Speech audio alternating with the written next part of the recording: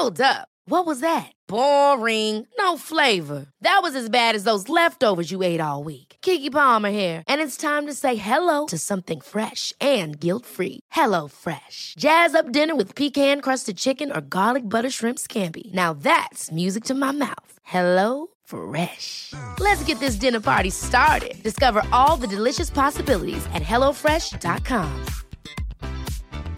Ryan Reynolds here from Mint Mobile. With the price of just about everything going up during inflation, we thought we'd bring our prices down.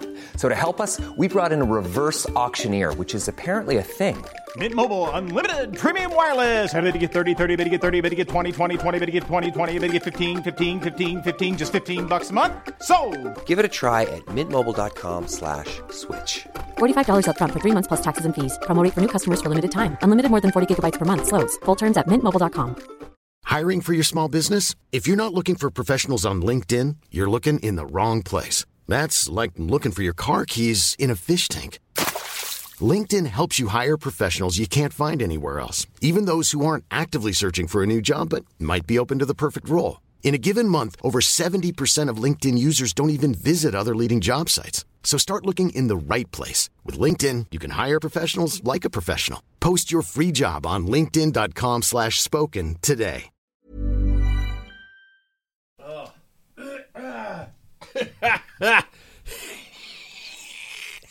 Oh, nice crackle. That's how I feel right now. So before I even begin the show, I'm going to say to the listener that I am not dying. I'm just having an allergic reaction, and I don't know what to, because I've been allergic to bees my entire life. Not my entire life, but since they swarmed me when I was like 8, and so I've always been on the lookout for them. And then about a year ago, no, maybe even more this year, it's just I've developed a seasonal allergy of some sort, or I'm allergic to something in the house, or a detergent that we use in our laundry or something, because I get these sneezes and they're itchy and the watery eyes, and I feel like my head's going to roll off my fucking shoulders, and I hate it. Oh, still no pre-roll audio, so guess what? Before we begin the episode of The Pack Filler, just a friendly reminder that we are live every Monday at 6 o'clock Pacific, or 1800 hours for you military folk, on the Podbean and the YouTubes. You can call to the show directly through the free Podbean app, so be sure to download that bad boy today. Big pre-show thank you to the one and only Giant Bicycles for their continued support of the podcast. Be sure and check out the availability of your local Giant dealer today. Ride Life, Ride Giant. Should I mention the strange photo I took yesterday? That is crazy. Yeah, I saw a random truck at a grocery store full of Giant bicycle boxes, and they had bikes in them. It has to be, I'm sure, an employee or something from Bike Hub. Oh, one of them looked like it was about to fall out. But anyway, also big thanks to Gooder Sunglasses, the home for glasses that get the joke, look great, fit perfectly, and suit just about any style or activity you are attempting. Get over to Gooder.com today and check out the styles you need, all at a price you can afford. Let's do this. Did you say 1600 or 1800? For the time, military time. What? Military time? Yeah. Did you say 1600 or 1800? I said 1800. Was I right? Yeah, 1800. You said that off mic. 16, yeah. You're going to call me out. That's so nice of you to say, Pat, you fucked up. Yeah, but you didn't say it on mic. Yeah. I said 1800. I hope I said 1800. Yeah, you probably did. All right. The Giro. I'm not a good listener. The Giro ends, the Dauphiné starts. The Dauphiné ends, Unbound Gravel, and the Tour de Suisse starts. Is it just me, or is this regular bike racing schedule kind of fucking exhausting? With a year off, we need to ease into this, but instead we're jumping in off the high dive into a cold-ass pool of busy. This is the Pack Filler. We, as usual, have a lot to digest and not enough time to get it all in. So helping me digest are the members of the Pack Filler. If they were meals... See the digest thing I'm going for here. Yeah. They'd be number one, a big old homemade burger with a side of mac and cheese, but surprisingly, you don't ever feel bloaty or full, Mr. Jackson Bulger. Was that good? I love that. That's exactly what I eat all the time anyway, so thank you very much. Second, a plate of frites, some form of wrapped meat you can't pronounce, and a 10% alcohol double to wash it all down, Mr. Paul Main. Cheers, I got one. He does. I'm wiping my nose because I've said at the onset of the show I'm having an allergic reaction. He's not here, but I'm going to say it anyway. You have no idea how it was made, but for some reason it leaves you with a smile, Mr. Jack Broadhead. Isn't that nice? Yeah. Because I know what he thinks. I just constantly insult him. He's not here, so he's a fuckhead. Me, I'm just a steak and a baked potato because that's how I like it. I don't know if I'm simple or if I just wanted to just kind of keep it at that. Hey, you guys, there have been bike races in multiple forms, multiple platforms. I'm going to rant on that one later this weekend, as well as an actual bike race somewhat locally. We had the Tour Walla Walla just down the road a little bit here recently. It's almost as if things are returning to normality. So, gentlemen, did anybody have a breakout ride week? Jackson, we'll let you go first. How was your bicycle ride week? My bicycle ride week was great. It was actually. I thought last week, I went out for a 60-mile ride, which I'd never done before. It was 3,000 feet of climbing, and I'm starting to figure out that that every ride I find is if you don't hit the 3,000 mark, then you just didn't do it right. So wow. Yeah, getting a lot of climbing in, trying to get the longer rides in before we head off to California. Shit, 3,000 every ride? Yeah, if not every ride, but pretty much, yeah. If you go over 20 miles, then you're going to hit 3,000 somehow. Whoa. Jesus, okay. Now I'm worried. Paul, how was your ride week? Well, we talked about doing that spirited ride. Bike Fit Sam texted both of us, and I had a late inspection that there's no way I was going to make it. So that was last Thursday, and it was still upper 80s. Yep, it would have been a great time to go out. Yeah, hopefully this Thursday I'll try and hit it. Really? Yep. Still? I need some speed work. I need to get my butt kicked. But then Saturday, I can't remember. There was a lot of crap going on. It was pretty windy Saturday. Yeah, it was really windy. Yeah. I just did like a 24-mile loop, down to Hangman and stuff. And then yesterday I did a 41-mile ride with 3,800 feet of climbing. Oh, shit. Okay. Wow. Yep. I didn't ride yesterday. I had to go to a high school graduation for the other job, and so I did that. And excuse me, I'm going to be making a lot of noises off mic tonight. I did get out Wednesday for the mountain bike race, which again was super hot. It was in the 90s on that one, and it was full of rock gardens. So I just want to keep thanking the race organizers for adding in rock gardens just to fuck with us guys with our hardtail bikes who aren't really good at the technical stuff anyway.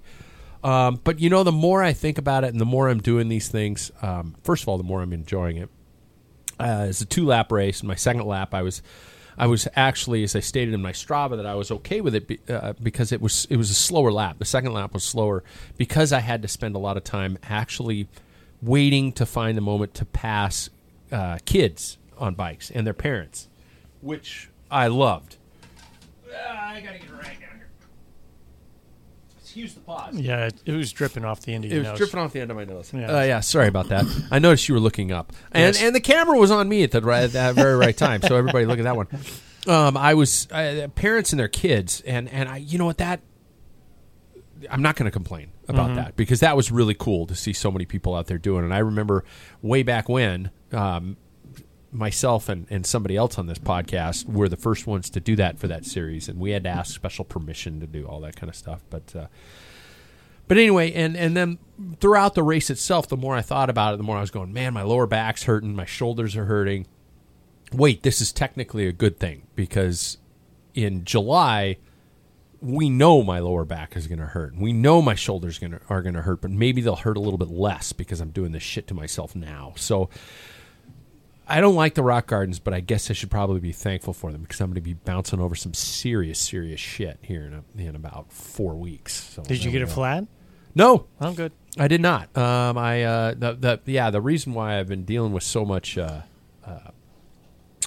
sealant lately is because I was getting Jackson's wheels dialed in, and I was, as I said on the show, I was going to borrow your wheels, your full size wheels.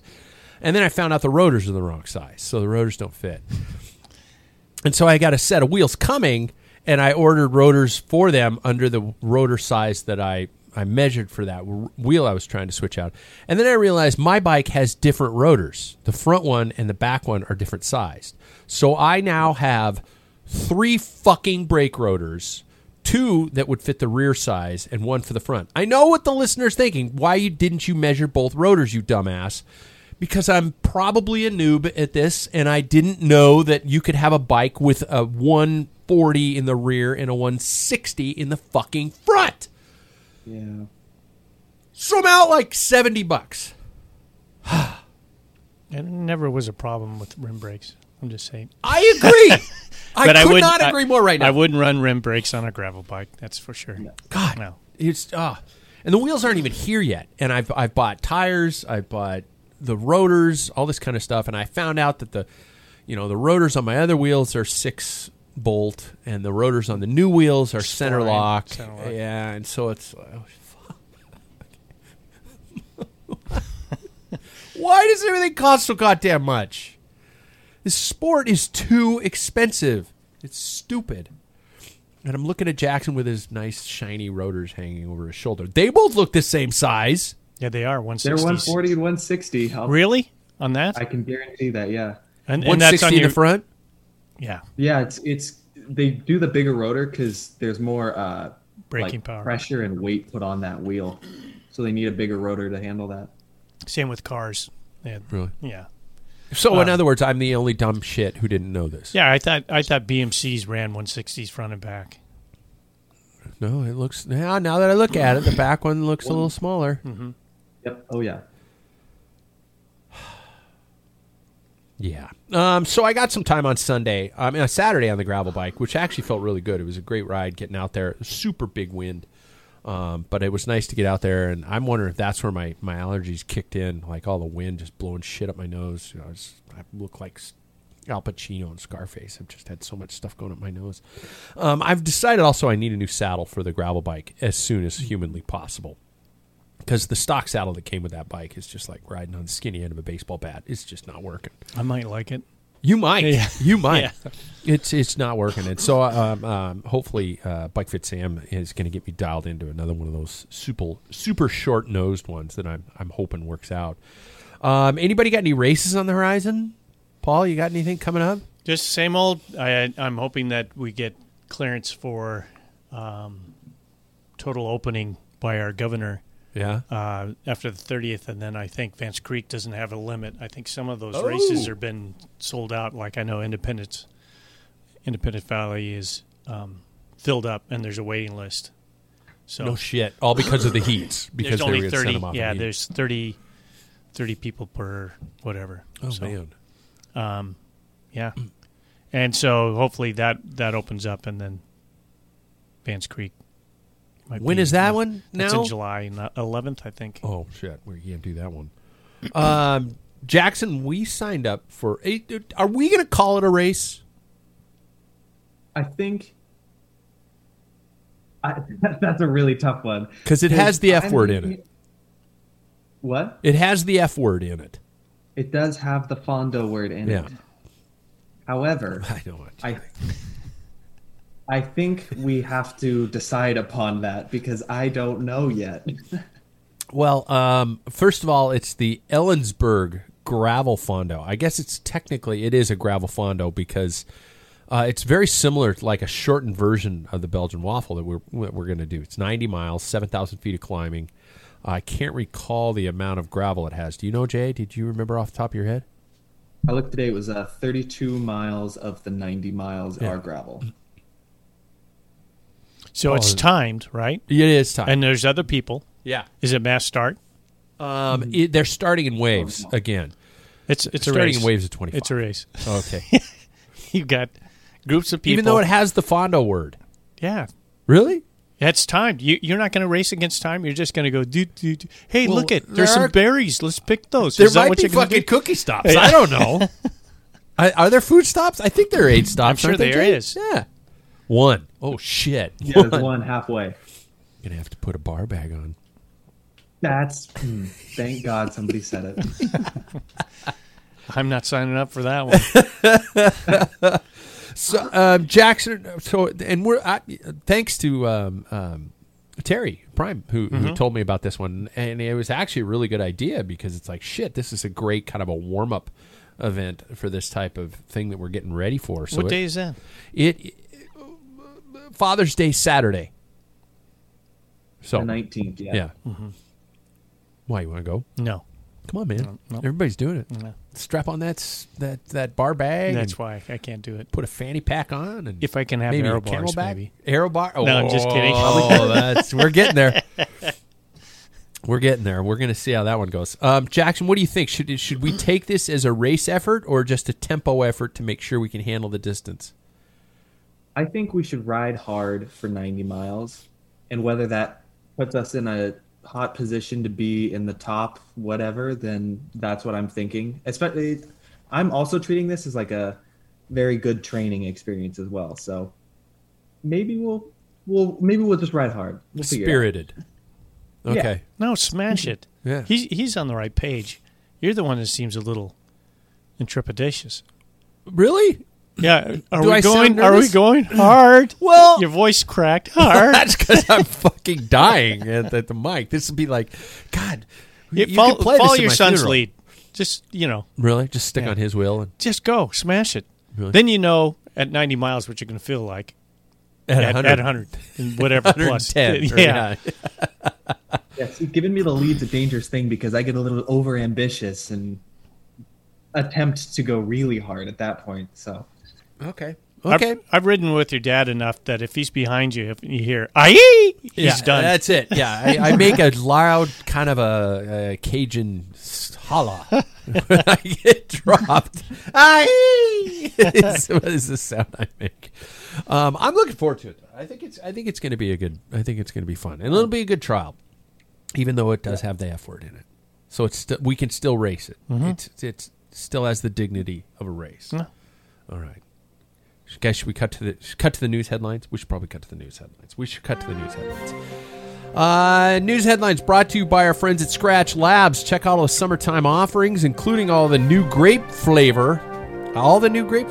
Really nicely typed there, Pat. At scratchlabs.com, in addition to the fuel hydration recipes and a little Rice Krispie treats that Paul has in his hand that he's going to get to try out there. Bing! That was cashing some checks right there. You can only find from Scratch. Scratchlabs.com, SKRATCH labs.com. So, you guys, it's simply because I never mentioned his name, probably. Having twice finished second in 7 previous appearances at the Criterium du Dauphiné, Richie Porte managed to add the week-long stage race to his palmares after defending his lead in Leggett on Sunday. The Australian Racing Dauphiné, for the first time since returning to Ineos Grenadiers after 5 years at BMC and Trek, fended off a series of attacks from his GC rivals in the final Ks of Stage 8, eventually sealing the Maillot Jaune with an untouched 17-second advantage over Jackson's pick, I think, Alexei Lysenko. Did you pick him? No. Jackson? No, we didn't. You just picked No. all the Astana guys. No, didn't you pick? You picked Garrett Thomas, right? I did. we Yeah. all Yeah, did. all of us except you, Who did I pick? Richie Porte. Did I really? Mm-hmm. No fucking way. Yep. Did I? It's broken, my friend. You said, heck What? with it. I'm going to pick Richie Porte. I did? I think so. We'll have to go to Let's the tape. go to the tapes. Somebody chime in online and let me know if I really did pick Richie I Porte. think you Holy did. shit. Yeah. So you're saying the magic is... Yeah, because everybody picked it, and you're like, hell with it. I'm going to pick Richie Porte. And I said, you and I remember saying this. It's okay because there's no ninth stage 9. Uh-huh. Oh my God. I picked the Yeah. winner of the Curse race. is over. And there were no stakes. You know, we You know didn't who have anything crashed, on the too? bet. Did you see who crashed? Garrett. Garrett. Mr. Pavement Magnet.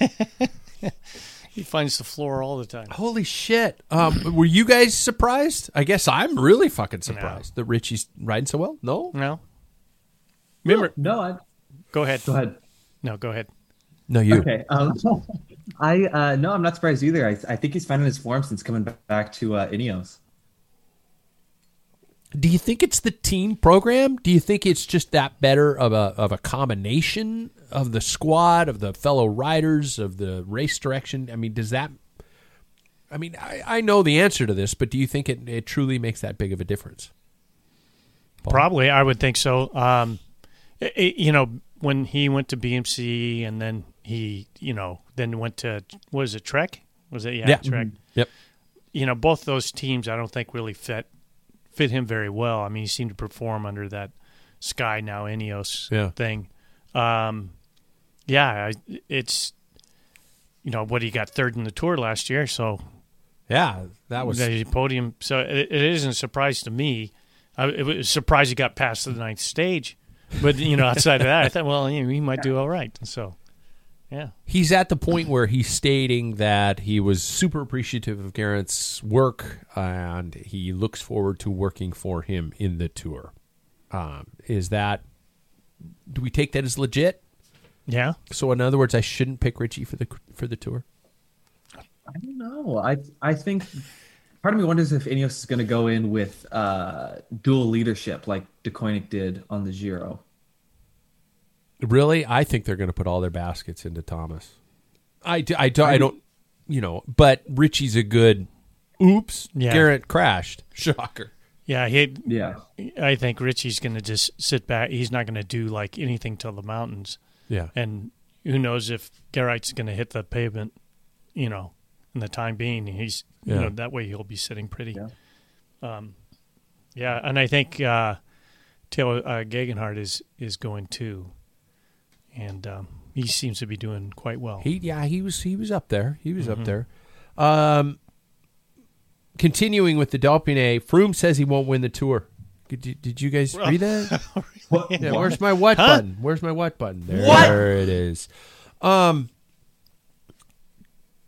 don't know where to put my finger on Chris Froome. Number one, the guy went through one of the worst crashes I've probably seen in a long time that somebody could actually recover from. Number two, I root for the guy because you always root for a comeback.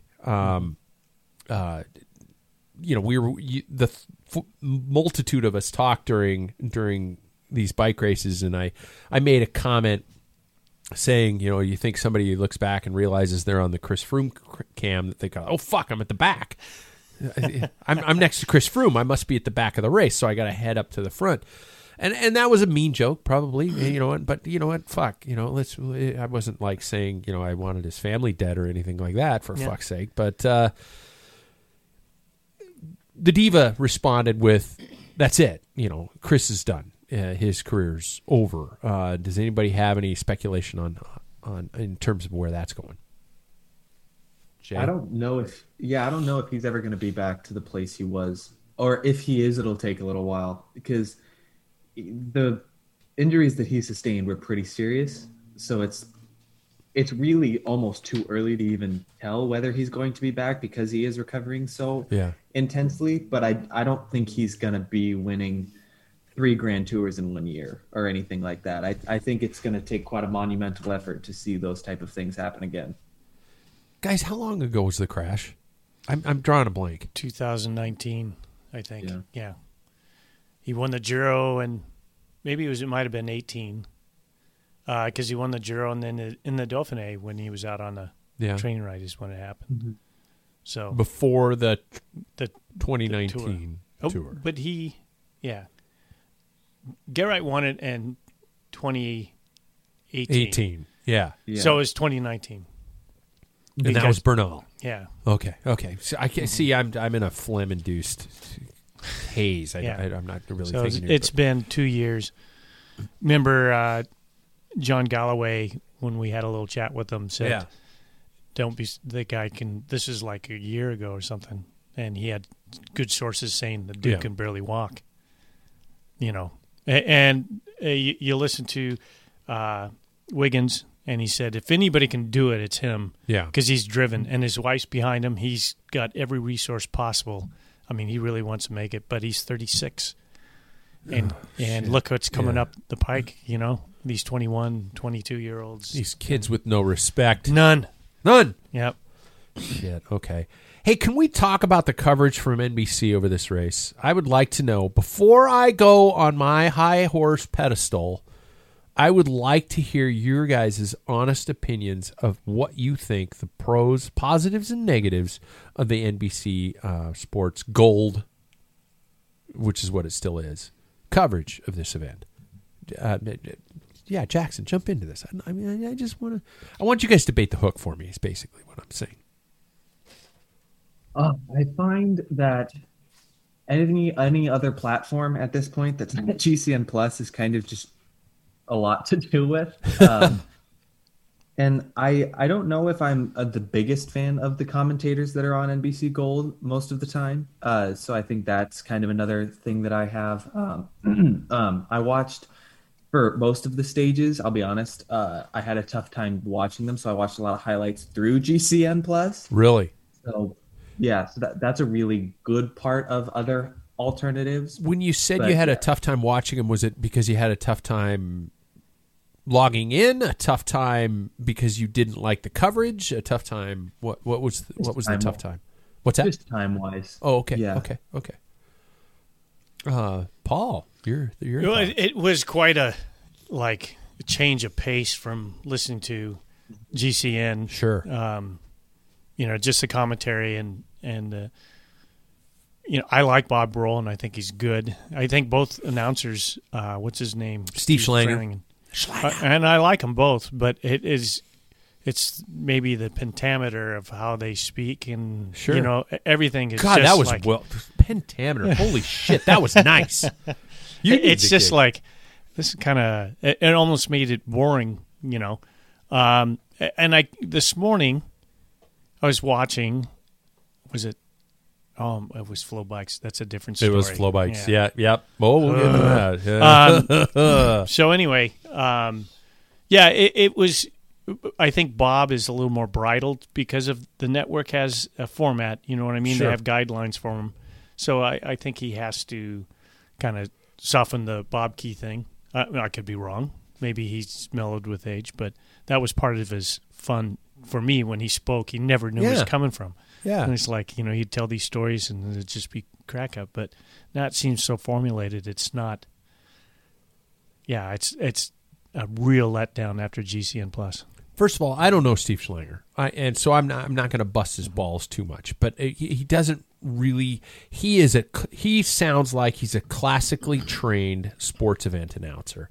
I don't know about his cycling history, and again, you guys can yell at me online all you want for not knowing that Rotor's a different size than Fred or who Lael Wilcox is, or the fact that now I don't know who Steve Schlanger's background is, but seems like a good enough dude, but.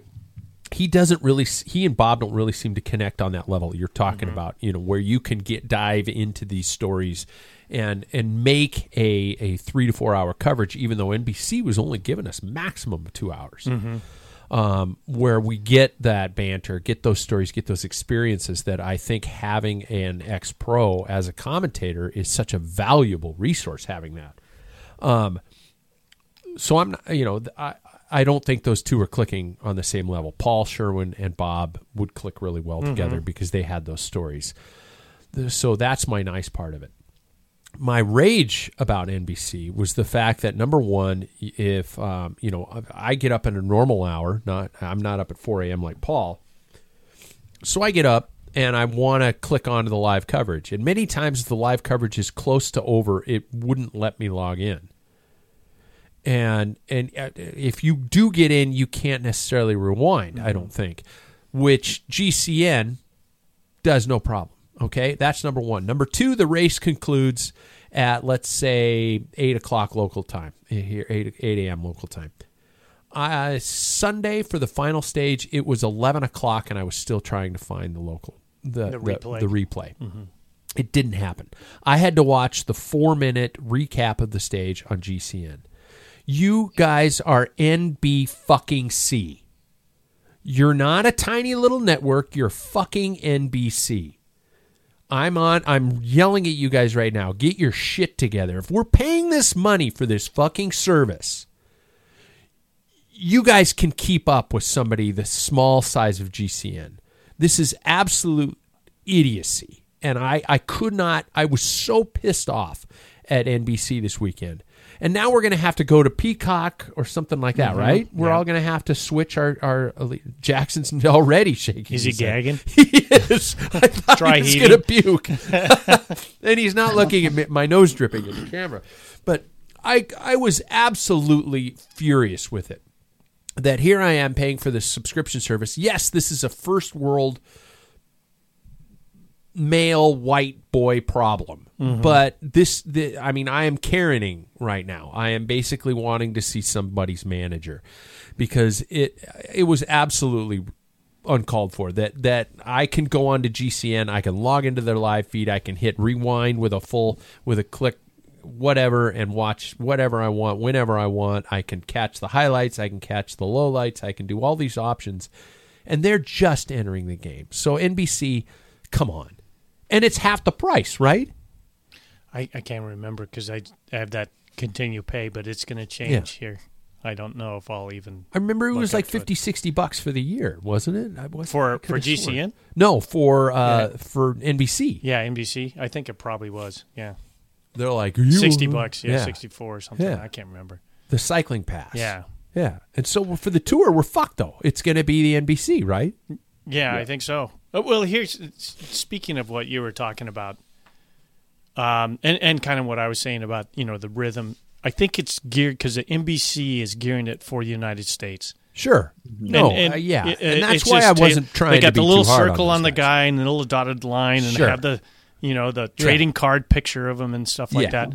And it's tantalizing. But if they're appealing, if this pass is only for cycling, you're not going to get the average Joe. Yeah. So we don't really need, if you're going to spend all your resources on that and not something where, like, goofballs like us like to rewind. Yeah. And I had that situation with FlowBike this morning. I went to the bathroom during the Tour de Suisse, and I couldn't push it rewind. back. Yeah. And I'm like, why can't I go back? I don't understand. And I thought it was something with my TV or the app. I don't know. No. And it just drives me insane. Yeah. And I have it on Apple TV, and everybody knows sometimes I take my iPad to the bathroom. Sure. Which is completely and I can't normal. watch. They shut me down if I watch both of those, even though I pay $100 and whatever bucks for. They for the shut busing. you. They wouldn't let you watch. Yeah, I can't both watch. devices. You can't have two windows open. You pay that much. GCN, I can have my phone going. I can have. And there's times where I've had 2 races on GCN. Jax is going like, yeah, I know. Yeah. I got one on the TV, and the second rated one is, and they're just, I think, so worried about it. The other thing about flow bikes, now that I'm in a flow bike, is the freaking ads. I'm paying for ads now. What the fuck? I saw that and today. it's always What crucial the hell? moments. Yeah. And they'll have, like, in the TT, somebody's finishing on the very first stage, and they broke to an ad, and I'm like, and it was like, and it doesn't pause the coverage. Nope. It's and just all of a sudden misses that. and that was a good time with so and so, and it's like, God, don't like it. And you pay $100 and some. And we're going to switch to this. We're going to switch to Unbound Gravel here shortly. Flow Bikes did an entire coverage element of Unbound Gravel. I brought up the home screen tonight. On Sunday. Brought up the home screen, and what is the first fucking thing they show me on the home screen? The winner. The winner of the Women's 100 race talking about the experience. And that fucking headline said, and I apologize, I don't have her name down here because I just have the 200 distance winners on my notes, but it was like, Gail Anderson on what it was like winning the 100-mile Unbound Gravel. And I'm like, that's your homepage? Mm-hmm. It's just, come on, you guys. I mean, really? Do they not have anybody taking a step back going, maybe we should quit fucking doing this? Maybe hey, a boss, that doesn't look right. Yeah. And, okay, I'm sorry. I could just go on this for weeks. It really pissed me off. And thank you, GCN, for finally getting it. And as you say, Paul, this is coverage. This is not, we're not catering something to somebody who's being entertained during halftime of the NCAA basketball tournament. Oh, there's bike racing on during the halftime. No, it's not that. We are paying for bike racing. Bob Roll is talking to bike racing fans, if I'm not mistaken. Let Bob go. Let him off the fucking leash, man. Let him do it. Let him get so in depth, because the average person's paying for that fee, and the average person is a bike race junkie. So let us watch it. Sorry, did I go on too long on that? How are we? Yeah, we're 33 minutes into the show. I just found it as absolute bullshit. Sorry, Jay, did I cut you off, or did you have anything to add? No, yeah. I think the only thing I've got with Flow Bikes is today I downloaded the app to my. Remember how I said GCN as an app on Samsung Smart TVs? Sure. Well, so does Flow Bikes, but you get the Flow Bikes app, and all it is it goes, okay, now you can cast from your phone to the app. And it's like, why don't I just AirPlay my phone? Like, why do you have an app on the TV if I can just do it from my phone? It kind of felt like they put their developers like to do something that was really like a waste of time. They're just like, it's like providing a logo. That's strange, because they have on Apple, they have an app, and that's how I get mine. Sure, me too. Yeah. Well, why wouldn't they have the other app, the non-Apple? That's what I assume too. Yeah. And then when you try and fast forward, it doesn't really fast forward at all. It just like goes up like 2 seconds. That's it. I'm probably not gonna watch it through that if it's like a long stage. No, come to think of it, now we're talking about fast forward. Pat's getting pissed. And I actually could rewind on Flow Bikes. I couldn't rewind on the live on NBC, because at Flow Bikes I went back because I had a couple of phone calls and stuff this morning while I was writing my paperwork, and so I could go back like 8 o'clock. The broadcast went like 8:15, 8 whatever. Okay, and my time, and so I could go back. But it was NBC watching it live. You can't go back. That's the other thing. So it was NBC on the last stage. Are we asking too much? Well, I mean, if you got the new guy in the game that has all this, and my only complaint about GCN Plus, and it's not really a complaint because of the new guys on the block, is I don't know about you guys, but uploading that amp, once you turn it on, it takes forever. Yeah. And then, they have some oopsies. Yeah. And that's a given. And that's probably why it's so inexpensive. But the things that function for enthusiasts like us, like replay and the list of races and the commentary and it hooked up with Eurosport, they're stars. I mean, they're way ahead of everybody else. They got diamonds in their legs. If somebody else is a subscriber to NBC and you follow other sports, I'd love to know if, let's say, if you're watching a basketball game, if you could pause the coverage and rewind that coverage, or hockey, if you can rewind that coverage. It'd be interesting to know that, if they actually have that opportunity on other sports and not cycling. You can't on soccer. You cannot? No. Okay. The other thing NBC does is they have so much controlling rights to that no one can share any of their footage, even if it's GCN doing like a segment of like Garrett Thomas's crash. They can only do a fixed picture. They can't use any of the video. That type of thing. I think they may because they're Eurosport attached, but like remember Cosmo Catalano started at the beginning of this year how the race was won, and I used that as one of them. Yeah. He's been shut down because he doesn't have the right to use the footage.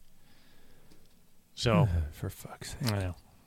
God, can we all just and NBC here now, you got me all fired up. My blood pressure's going. I'm pissed off too. But here's NBC that locks everybody down, and I can go back and watch Tour of Flanders from all the years, everything else. But since they own the rights to the ASO, I can only use NBC, and I can't go back like 2016 or 15. It's hard to find. Well, I think they've released it now. I don't know what it's like a 3-year period. What, you can't buy the VHS? They don't even have it on their app. Really? Yeah, they don't even have it on the app. So even if you go to NBC Gold and I want to watch last year's Paris-Roubaix, it's gone. Yeah. It maybe last year's is there because that was in October, but I can't go to 2019. Motherfuckers. Yeah, so they don't care about us. They just want our dollar. And they're getting it, and that's the problem. I don't know. Oh, man, I don't know. It's so I'm going to have a drink here. Yeah, okay. The Tour de Suisse kicked off, and we didn't even get to talk about that. And by the way, what a weird way to kick off. It was with a time trial like that. It wasn't a prologue. It was just a flat-out time trial. And I'm not going to lie, I didn't watch the time trial at all because I love them. Really? Mm-hmm. Yeah, it wasn't something for me. But was I the only one surprised to see Mathieu van der Poel there? Mainly because I didn't do my homework before the race started. I thought he was in full mountain bike mode for the rest of the year.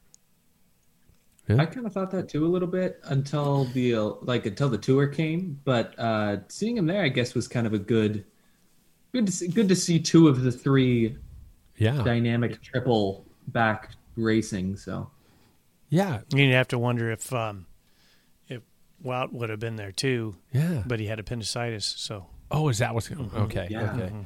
Okay. What a finish today was with that too. It was good racing. Do you think there's any love lost between Mathieu and Julian Alaphilippe? Do you think they're just like, you fucker? I'm sure. Really? I'm sure. There's. Oh yeah. It just seems like there's. I mean, watching Alaphilippe attack again and again and again today made me think this guy doesn't want him around. He wants this guy gone before he gets to a finish. He's going to win. Yeah. Yeah. Like he did. And which he did, yeah. And also marked marked the return of Tom Dumoulin. According to reports, his head is back in the game. He's focused on potential spot on the Olympics, 16th place in the opening TT, which old Tom Dumoulin would have thought of that as not a great result, but what for not racing for quite a while, come back and immediately hop in and hit a 16th is not necessarily something to cry about. Mm-hmm. I heard he said I heard somewhere that he had started training like 1 month ago. Wow. Shit. Like he hopped into training 1 month ago with the team, and now he's back hitting 16th. Yeah. Like, if it only takes him 1 month to be like that, I wonder what the Olympic triathlon. Whoa. Hey. I'll look like sinner. Yeah, I know. Well, yeah, it's interesting if he's going to start building up. Is he going to be on the tour team? Yeah. I mean, you've got Wout and Dumoulin is like the big motors at the bottom part of the hill. They can control anything. Yeah. I mean, Wout proved it last year. But Do you think the higher ups at Jumbo-Visma are kind of thinking, we got a lot of money in this. Where are our results this year? I don't know. I think they're putting all their chips in one basket, and it's full Tour de France. Yeah, I think so. Really? That's the goal. Yeah. Yeah, I think they're looking at Roglic and going, you gotta win it for us. Because this, like Paul said, I think it's kind of all on the table for that one race. This podcast is brought to you by eHarmony, the dating app to find someone you can be yourself with. Why doesn't eHarmony allow copy and paste in first messages? Because you are unique, and your conversations should reflect that. eHarmony wants you to find someone who will get you. How are you going to know who gets you? If people send you the same generic conversation starters they message everyone else. Conversations that actually help you get to know each other. Imagine that. Get who gets you on eHarmony. Sign up today. Ryan Reynolds here from Mint Mobile. With the price of just about everything going up during inflation, we thought we'd bring our prices down. So to help us, we brought in a reverse auctioneer, which is apparently a thing. Mint Mobile Unlimited Premium Wireless. How to get 30, 30, how to get 30, how to get 20, 20, 20, how to get 20, 20, how to get 15, 15, 15, 15, just $15 a month? Sold! Give it a try at mintmobile.com/switch. $45 up front for 3 months plus taxes and fees. Promo rate for new customers for limited time. Unlimited more than 40 gigabytes per month. Slows full terms at mintmobile.com. Hopefully they got the helmet thing figured out. I still can't get that image out of my mind. That's why Roglic is gone. They're testing helmets. He's not at altitude camp. Well, how come you're not racing? Just trying to get a helmet that fits. Won't slide back on my forehead. Jesus, you show a movie on my forehead. And so moving on to the next story, which actually leads directly into our topic for the day. For some reason, the biggest story of the week is this little race called the Unbound Gravel. The Unbound Gravel? How fucking old am I? Unbound Gravel. Held over the weekend with races extending up to 350 miles in the hills and the heat of Kansas. In many ways, and I might be wrong on this, but I think this event is the unofficial World Championships of Gravel. and it never seems to disappoint. The main event, the 200-mile distance, is the one we're going to primarily focus on here because that's kind of the main... The origin. Yeah, exactly. And first off, the women's race, in which third-place finisher Emily Newsom referred to as comparable with childbirth. Wow. Yeah, she went online and said that. So, guys, now you know. If you really want to have an idea what it was like, you're thinking, it can't be that bad. It's 200 miles of extreme heat and gravel and just hell. So, basically, we should all just shut the fuck up and hold their hand and get their ice chips. I think that's where we should go. But race won by Cinch rider Lauren de Crescenzo. Sorry, Lauren. Fucked up your name. Amity Rockwell second. Emily Newsom third of many other riders. And 12 hours for that is actually cruising right along. Quite a bit of mention a few times in the coverage of this event and social media were a couple things. Number one, the winner's use of aero bars. And number two, the winner's coach, Tom Danielson, ex-pro rider, admitted doper.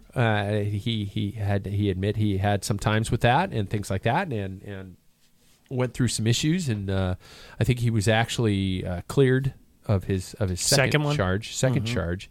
And I remember talking to Tom about that very thing on this show.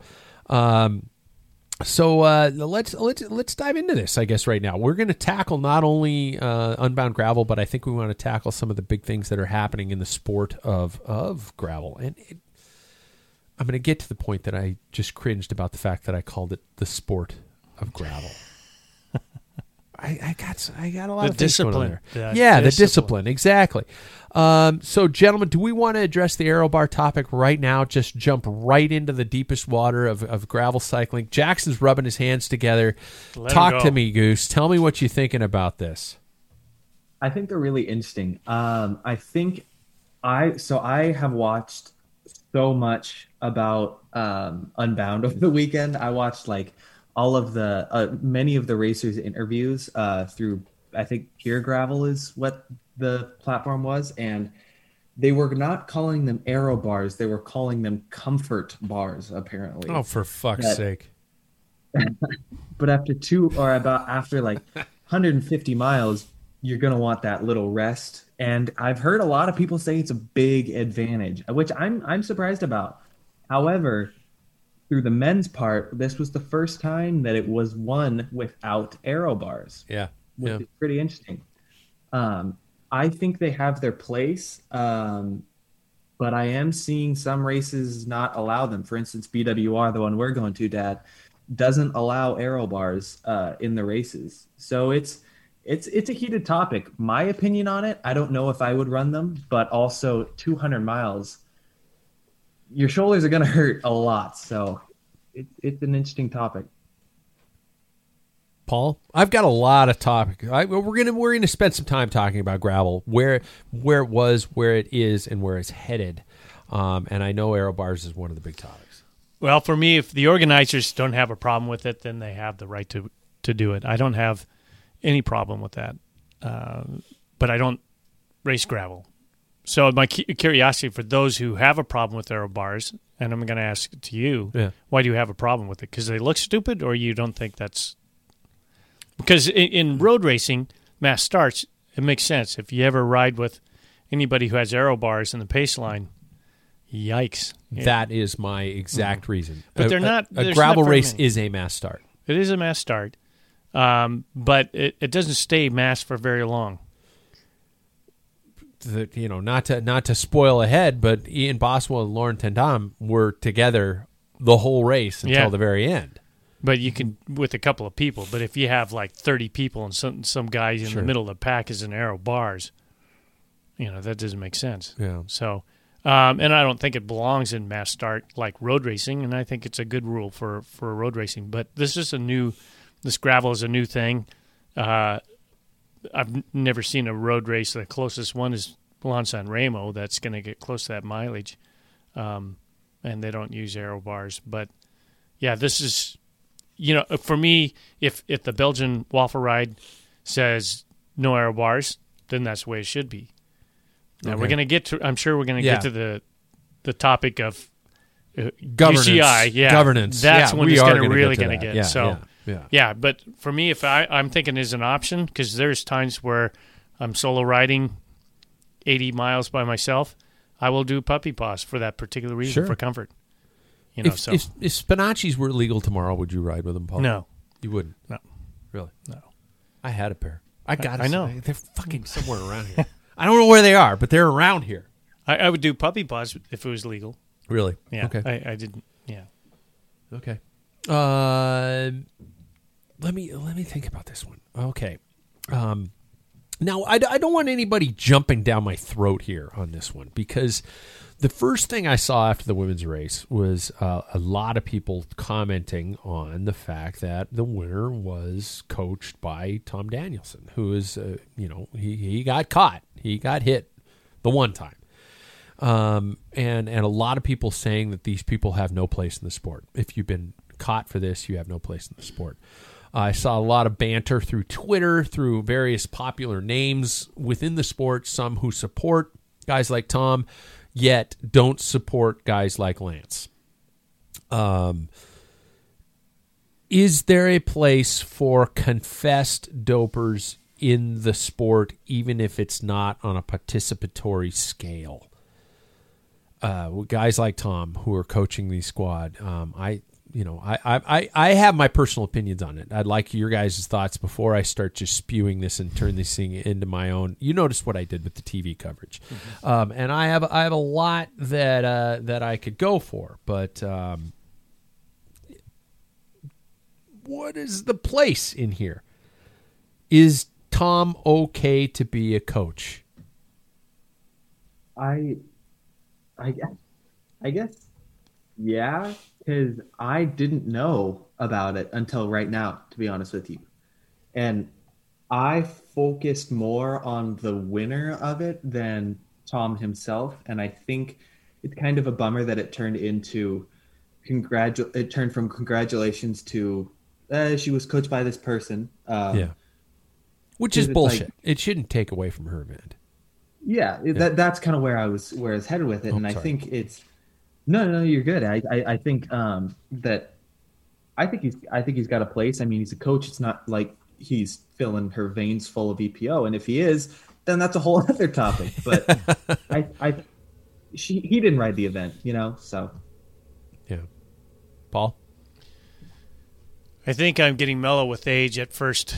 All those people that were doing drugs, which from the 90s into the 2000s. Sure. Everybody was pretty much. It was easier to name people that weren't than those who were, So, I think there's got to be some kind of redemption with Tom Danielson. Had he been a multi-drug user, you have like Ricardo. Yeah. It was just that guy has no business. In bike, when you just constantly are trying to find a way to cheat the system. Yeah. Ferrari, no. Danilo De Luca out. These guys that just like come back, yeah, I'm clean, and then they're getting popped all the time. Sure. That's no good. And that you hear so many people in that time period, and Danielson was in that time period where you sacrifice your life for cycling, and you've got a team captain that says, here's a bag. Yeah. Or you're not going to go to the tour. I mean, as a 20-year-old, I probably would say, well, screw it. If I get caught, that's it. But this is my chance, Yeah. So it's hard for me to point, the shameful finger at him because I never had that. Yeah. But it's unfortunate, but that they brought that up, and that's the only probably reason why they brought it up is because of his past. That Tom Danielson was the coach. So I have a connection with Tom through this show, through social media. He and I are, I follow him. He's a follower of the show. I don't know if he's listening or ever listens anymore. But I will say this: my biggest problem with Voldemort is that Voldemort is an asshole. my biggest problem might not be the doping. Voldemort doped and was a destroyer of personal lives and careers. That's why I don't like and made money what he stands for. off of ruining people's lives. And so, it's does the crime fit the time fit the crime? I think Tom did his crime. I don't think he's. Anyway, you get into it, and I have some people who are probably going to tell me after this they're never going to listen to the fucking show again. I had people tell me when I had Tom on that they were not going to listen to the fucking show again. And I understand your thoughts on that, guys, but this is a personal opinion, and so I'm not saying Tom should get a rose petal pathway everywhere he goes in life, but I definitely don't think this rider should be penalized for doing a great ride and doing what she did in the race. I dropped the results of the men's race. That's how out of it I am. Let's go to the men. Shall we? The men's race dominated by World Tour pros. Do you know where the topic might be headed? Of the top four, I do want to bring out the most important issue of the fact that 3 of the top 4 has been on this very podcast. Ian Boswell's been on twice, so I can almost say that 4 of the top 4 has been on the podcast because I'm shallow that way. I want to say a personal congratulations to a very good guy. Ian Boswell for doing what he did, man. That was a fucking crushing ride. It was great to see Laurent Tendam, to see that 200-plus mile over that terrain come down to a sprint finish. It's pretty damn cool. Laurent Tendam just seems like a great guy. Peter Stetina, Ted King, the one and only Ted King, coming back from how long ago did he break his collarbone, Jackson? 3 weeks. 3 weeks ago. He broke his collarbone 3 weeks ago. And he was riding over that terrain with no aero bars, I might add. Wow. So what I want to talk to you guys about in terms of gravel is this professional invasion. The invasion of these World Tour riders who are, would you agree maybe that being a gravel pro might be a bit more intriguing? Hey, I only have to do these certain races. I'm not getting paid as much, but my life is that much more simplistic. Ian Boswell has a desk job with Wahoo, and he's out there crushing gravel. So talk to me about, first of all, the good elements and the bad elements of these people coming into this genre. What did we say earlier? Discipline, thank you. Discipline. I think the good parts are that it shows that it's serious. You see the likes of Pete Stetina leave the World Tour for this lifestyle, or Colin Strickland deny a World Tour offer for this lifestyle as well. Yeah. And it kind of shows that Colin was this in is fifth, a serious. by the way, yeah. Sorry to interrupt. Colin was 5th place in. Yeah, and it's interesting, and it shows you how this can be a legitimate lifestyle in the world of cycling. I think that's a really good part of it. I think, all of these people are really cool too. You don't really see very many negative comments about a lot of these World Tour pros or high caliber athletes being mean. And then I think on the negative side of it, it can it could possibly roadyize it a little bit. It can make it more serious. It can kind of take away that cool factor, for lack of a better term, and kind of make it a little bit more serious than it needs to be. Paul, initial thoughts on some of this? Yeah, I saw this pattern happened before in the 80s and the early 90s with mountain bikes. Yeah. And on last Saturday when we made that long ride, Terry Prime, I always want to call it Preem because that's how you spell Preem. Yeah. Yeah. So Terry Prime and Luther was on the ride, and I was talking about the good old days of Watch Trust Classic. Oh, boys, it's right out there. That's butt necks. Yeah, yeah. Hey, you butt. Yeah, so... and they're surprised that we had, what happened to it? And I said, mountain biking. Yeah. Road racing became an elitist type sport. And it got more and more money. The more money got in there, the more it became more elitist. And then mountain biking came, and a lot of guys that didn't make teams started going. Ex-road riders were going down and started racing, mountain bikes. Bob Roll being one of them. Yep, Bob Roll. There was another guy who raced for Barracuda. It's just slipped in my mind. There's tons of them. Yeah. They were just starting to fall, and then all of a sudden people were, because then it's the new thing in America, and that's where it usually happens. So it was all about that. And watching the Washington Trust Classic, where we would have in a Cat 3 field of 75 to 80 riders go within 2 years down to like 15. Yeah. Everybody was up riding mountain bikes. Yeah. And so I think that's what we're going to see. The money's there. Obviously, it's a new thing in America. This is the biggest race in America. There's no Tour of California. Yeah. There's no Tour of Utah, Colorado Classic. They're all gone. And this is where America just, especially in our country, we have a tendency to gravitate to the newest, coolest thing until the next thing comes. We use it until it's dead. Yeah. And then what happens, we get these, it's Posers. out of control. Well, then we start throwing rules at it, Yeah. and then all of a sudden it's not the same. And that's, goes down to the aero bars. It'll be interesting to see what happens pretty soon. You start throwing rules in it, and the fun factor goes away, and you got these guys who are, all those guys, all the way down to fifth place of Strickland, those guys are superhuman. They, the average guy that got into it and was doing really well are like finishing way back. It's like, what the hell happened? Yeah. The fun's gone, So let's and this is interesting. My wife was asking me before I came down. First of all, Pat, why are you sneezing so much? But about what to talk about, and she and I were still I think we were engaged or dating at the time when mountain biking was really, really in its height. And we spent a lot of time going to races, and we'd travel to World Cup finales from our house. We'd go and stay there over a week or something like that. Mountain biking, started out grassroots. It grew immensely fast in popularity, established its own governing body. NORBA was the governing body of mountain bike racing. It established its own national championships. It established its own culture. Which was this much more relaxed culture than what road cycling was.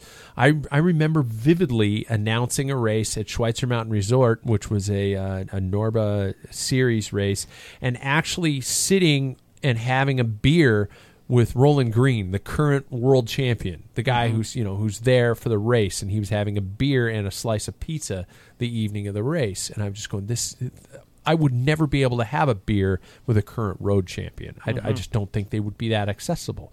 It was a movement, not to be too overly over the top. I agree. But and then it was bought out right when it virtually exploded. Events were added. We added the 24 genre. Yeah. The enduro, fat bike, things like that, And as soon as, like you said, those larger governing bodies came into it, it became much more restricted, much more controlled. The popularity of it probably did some. I know there's some people out there who are going to say that, people come into the sport and ruin it. Once it gets cool and popular, it gets ruined.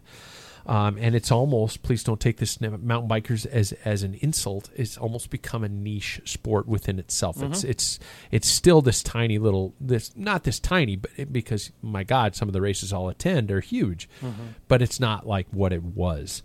And the same with road riding back in the 80s and early 90s. Yeah. Are we seeing the end of gravel being cool? Are we seeing the beginning of the end? And if we are, is there a way to reverse it? Is there a way to keep it cool? Unbound gravel is unsupported. Should races stay unsupported where the riders have to actually fend for themselves? Should we keep the UCI and USA Cycling out of it? Should they keep adding distances like they did this year with the XL? We've got big event promoters like Lifetime who bought Unbound Gravel. Is that a good thing or is that a bad thing? Big money. stuff like that. So these are just some things I'm throwing out there. What do you guys think? Is this especially Jackson? Because I know you're kind of tapped into this vein here with gravel and the elements of it, and you being a younger enthusiast are much more tapped into the coolness of it. What do you think? Are we reaching, in your opinion, a pinnacle, or is it going to get better, or where do you think it's going to go? Yeah, I think that we aren't losing the coolness of it. I think that if anything, it's staying around, and because we've got these kind of like, there's like this, it's tough to say. It's like this conglomerate of riders that are all like at the top of it, like the ones we were just mentioning: Pete Stetina, Colin Strickland, Ted King, all these riders, Amity Rockwell on the women's side, a lot of these other riders, and I think that they have all this experience, that they have seen these movements happen, and I think that they can recognize when something like that has been happening. I've heard Pete Stetina on multiple interviews go on and talk about kind of like keeping that, like the soul of gravel alive, and also Jeremiah Bishop, who's an ex-mountain biker. It was really adamant about those type of things. So I think that we're seeing the coolness stay around, but we're also seeing a lot of people get attracted to it, which is exciting. I think that with Lifetime buying Unbound, I think it tells like us that this is a big deal, like that this is not just like a little fad, obviously, like we were saying, the money's there. So I think the coolness will stay around. I'm interested to see if USAC or UCI tries to get involved, though. I love that they're called USAC. It just makes USAC. Never mind. Go ahead, Paul. Well, I think this is the beginning of what I've seen. If history has a tendency to repeat itself, and this is certainly one of those things. I don't think it's going to be like immediate, where we're going to see a change from coolness to, what happened to Norba. Sleeveless and arm it's just warmers. going to, I mean, It was such a laid back atmosphere. We had that WIM series here. Washington, Idaho, Montana, and everybody got along. There was always a barbecue. People would camp up there, families and everything. Sure. Just kind of like what you see in the gravel now, But then things started expanding when people start seeing, hey, we could make this grow.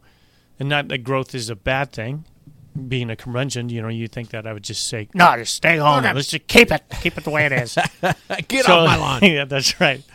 So, and I think that it will, once, I'm looking at the manufacturers are trying to find that silver bullet now. Oh boy! Yeah. And now gravel bikes were fairly inexpensive. Now you're getting this is getting crazy again. Yeah.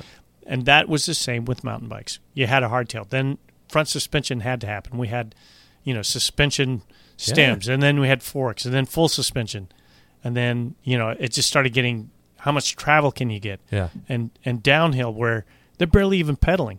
Yeah. It evolves. Things are going to evolve and they're going to change, and there will be something else that's going to take gravel's place. Who knows? It might go back to cross, which would be cool. Yeah. Or maybe mountain bikes will get another huge resurgence again. Paul, since I've got you, gravel isn't really a new format. Let's be honest. No. The original bike races were over dirt roads. And you had to, there's no support. Yeah. Mm-hmm. Races have had gravel sections for hundreds of years. Jackson and I are doing an event in 2 weeks that, once again, Jackson, remind my phlegm-headed head of how many miles we're doing of gravel? 32. 32 miles of a 90-mile race. What makes a gravel race a gravel race? I would almost think that of 32 miles of a 90-mile race, that's just under a third, or just over a third of the race. Is that a road race? I would think it is. Same with Ronde van Palouse. It's usually about 1/3 of that is gravel. It's a road race. But in my mind, when somebody says a gravel race, I'm thinking outside of the stuff that I ride on. Yeah. Stuff where you need, like Unbound, you need a 40C plus tire, or else you're not gonna make it. You're gonna crash and hit your kneecap and split it right open. Jackson and I are Oh, wait, right. that's Quinn Simmons. That's, Anyway. did he split his knee open? Yeah, he crashed and. I knew he split his knee. crashed. He crashed and he had to withdraw. Oh, yeah, I knew that. I didn't know he did something he bad to his knee. got stitches. Oh shit. So yeah, I think when somebody mentions about gravel riding and we're going to bring him up again, Terry Preem, we might have to start drinking to Terry Preem. Terry, I think. yeah. I love that you call him Terry Preem. Yeah, I know. I'm going to We're forever. gonna just call him that. Yeah. Terry Preem. So because he's done the Rebecca's, Private Idaho. Mhm. Yeah. Yep. And he's like, you do so well in these races, why don't you do them? I said, and then he's talking about, your bike can only handle like a 28. So I don't want anything bigger than that. Yeah. So to me, when somebody says a gravel race, I'm thinking something that a 28 can't use. A road bike is not a good option. You need something 30, 32 wide. Then you're talking, in my mind, that would be a gravel race, no matter whatever section. You know what it comes down to, weighs right? out, You know what it comes down to. disc brakes. It's seriously brakes. When you switch over you to could disc probably brakes, ride a 32. Jackson, Uh-huh. you can't do a 32 on that thing, but you do a 28. Yeah. 28. 28. But that's a super aero cut bike. Yeah. But, I mean, okay. Jackson, what separates the two? Are these events we're doing, is Belgian Waffle Ride in essence a road ride with gravel sections? I think Paul kind of nailed it. I think it just depends on the severity of the gravel. I've watched all of the films that are out there about BWR, and I have found that this is not Grand Tour level type of gravel. This is like there's a river crossing. There's big rocks sticking out of the ground. To me, that isn't necessarily something that should belong in a road race. So I think that's what separates it. And I think Belgian Waffle, in all of its iterations, walks that line of like there is severity of gravel that is above what a road bike can handle. So I think that's what makes it a gravel race in my eyes. Is Paris-Roubaix a road race? Oh, yeah.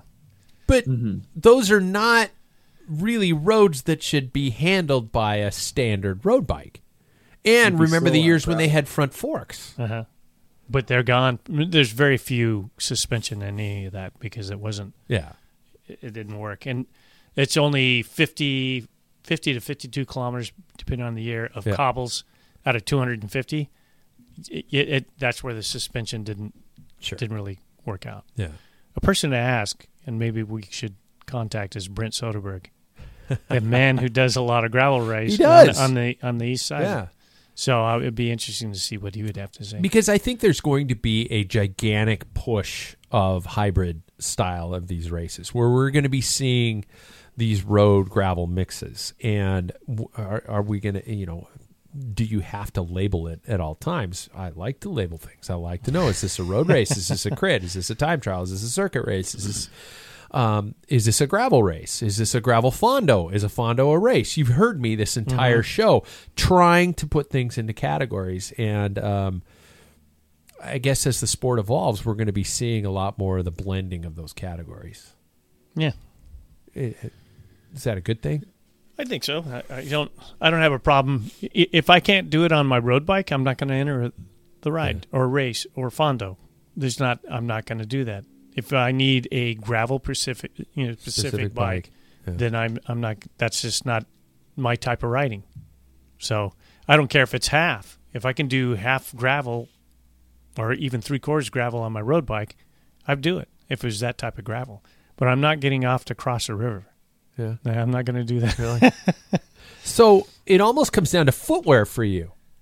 Yeah, I don't want to get off the bike. If you could stay in your road shoes, yeah, it's a road race. That's a good way to put it. We should just classify it as shoes. Unless I'm picking myself off the ground from a crash. Yeah. That's the only but you time can hop right back on and go. Yeah. But there are some gravel stretches where I've been on where it's like, fuck, I got to walk. Yeah, nope, don't want to do that. Okay. That's a gravel race. Then. I guess technically, if I have to go beyond a 28C and I have to walk at some point, that's a gravel race for me. Treads and tires. Yeah. Okay. Jackson, thoughts on where gravel's going? I'm scared of the UCI pulling a full FIFA here thing and just seeing the dollar signs and fucking the sport up. I just think it's a matter of time.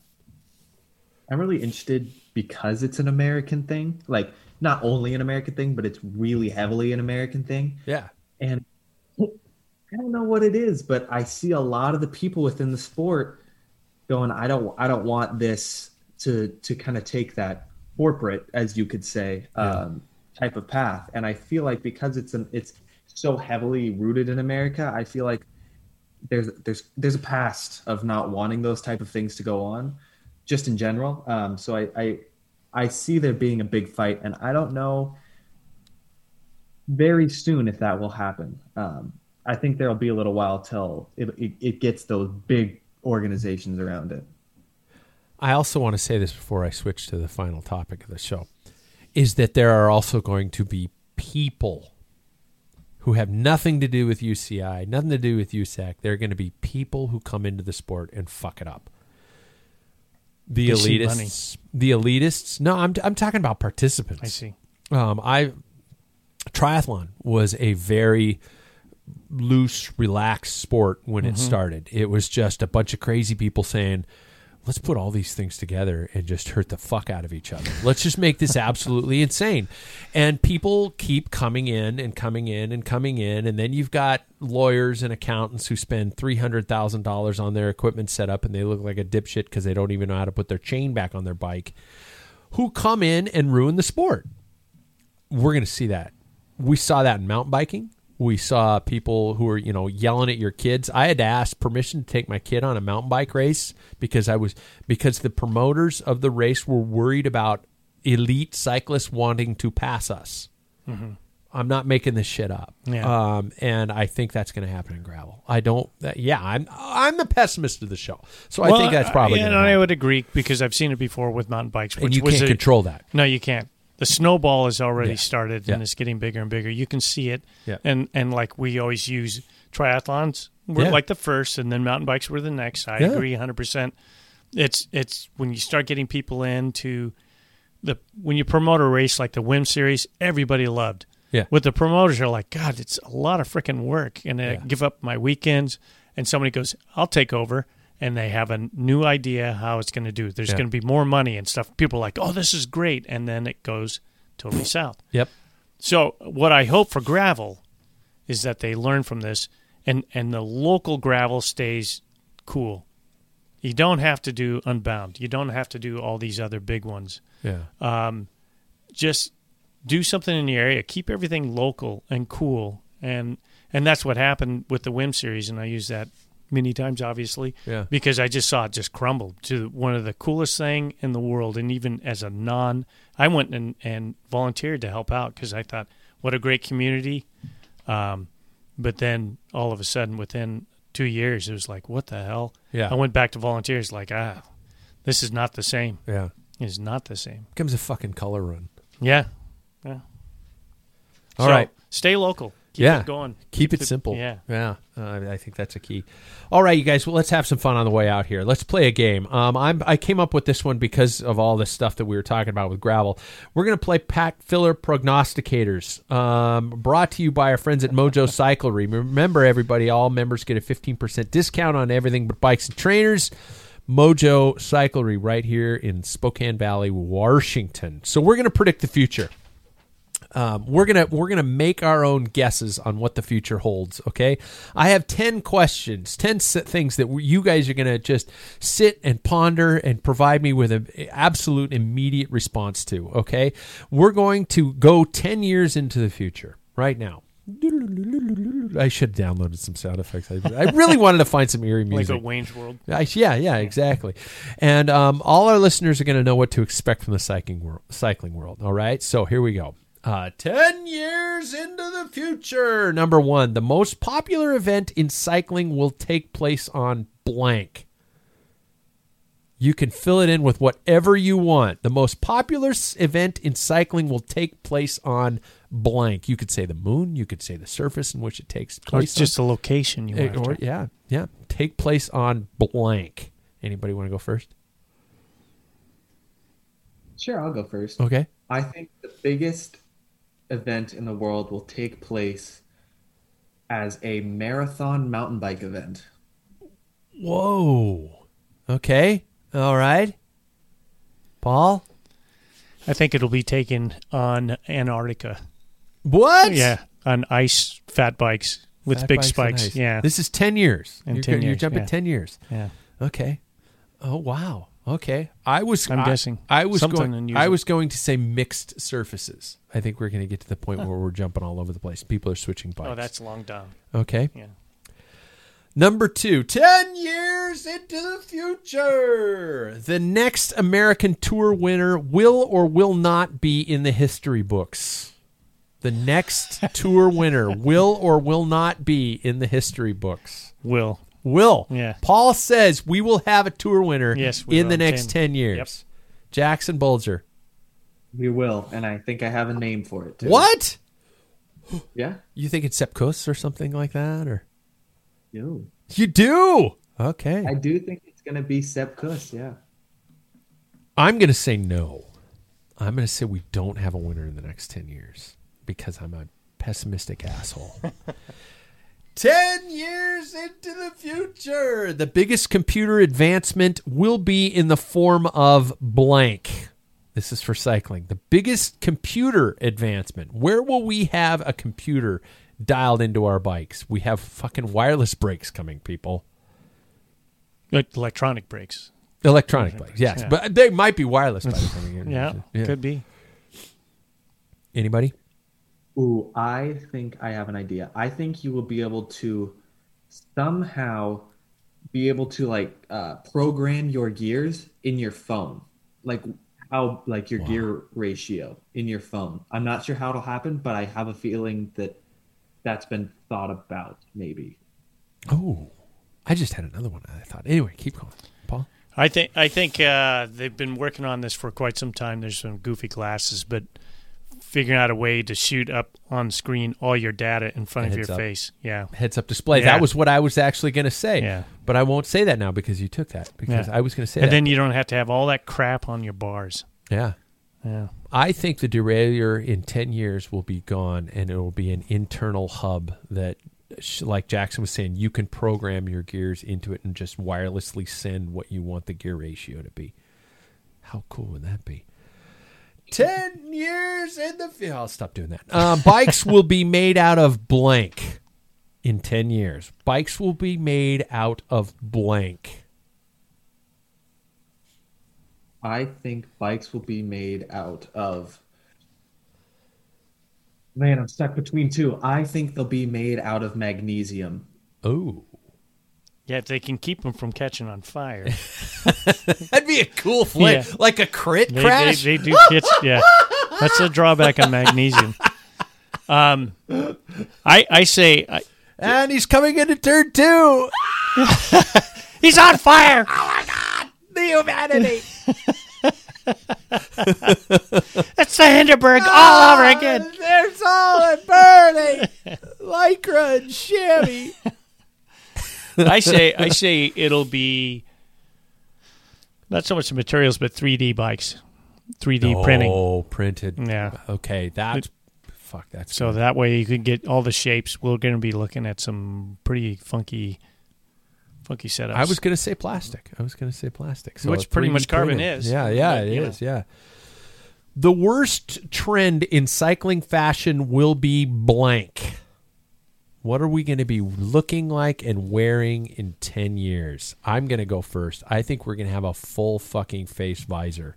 I think glasses are going to keep getting bigger until it covers our whole face. Thanks to Oakley. Yeah. We're going to put a fucking bubble on our heads. Yeah. That's what I think is going to be. I think. Go ahead, Jackson. Okay, I was going to say, I think people will start with the whole aero bar thing. I think people will start to wear TT helmets in some of these longer. Oh God, I hope not, but you're right. Oh no. I think in 10 years in the future, I had it. Bad trend. Yeah, not a bad trend. It'd be knee-high socks. They're going to lax on and then it'll go all the way to the knee. They're going to, Yeah, just the kneecap's going to be exposed. That's it. No one will understand why, but for some reason, it's more of a fashion statement. Yeah. Yeah. Tiny little cold kneecaps. Fashion before function. Well, for me, that'd help in terms of shaving. All right, true or false? In 10 years, the women will have a full 3-week Tour de France. Jackson. True. Paul. True. I'm going true because I want it to be. I'm stealing Paul's thunder here a little bit because the rest of the ones I give blanks, but this is our last true false. True false. Paul Maine will be on disc brakes and will love them in 10 years. True or false? True. True. I say true also. I know I will be on disc brakes until there's some really good improvement. and I'm talking about the stinking squealing like I heard in Tour of Swiss today. It was awful. There is so much weight. Aerodynamics. It's just horrible. Yeah. Yeah. I don't know if they can fix that because that's all harmonics and each wheel has different. Yeah. Anyway, I could go off on that tangent.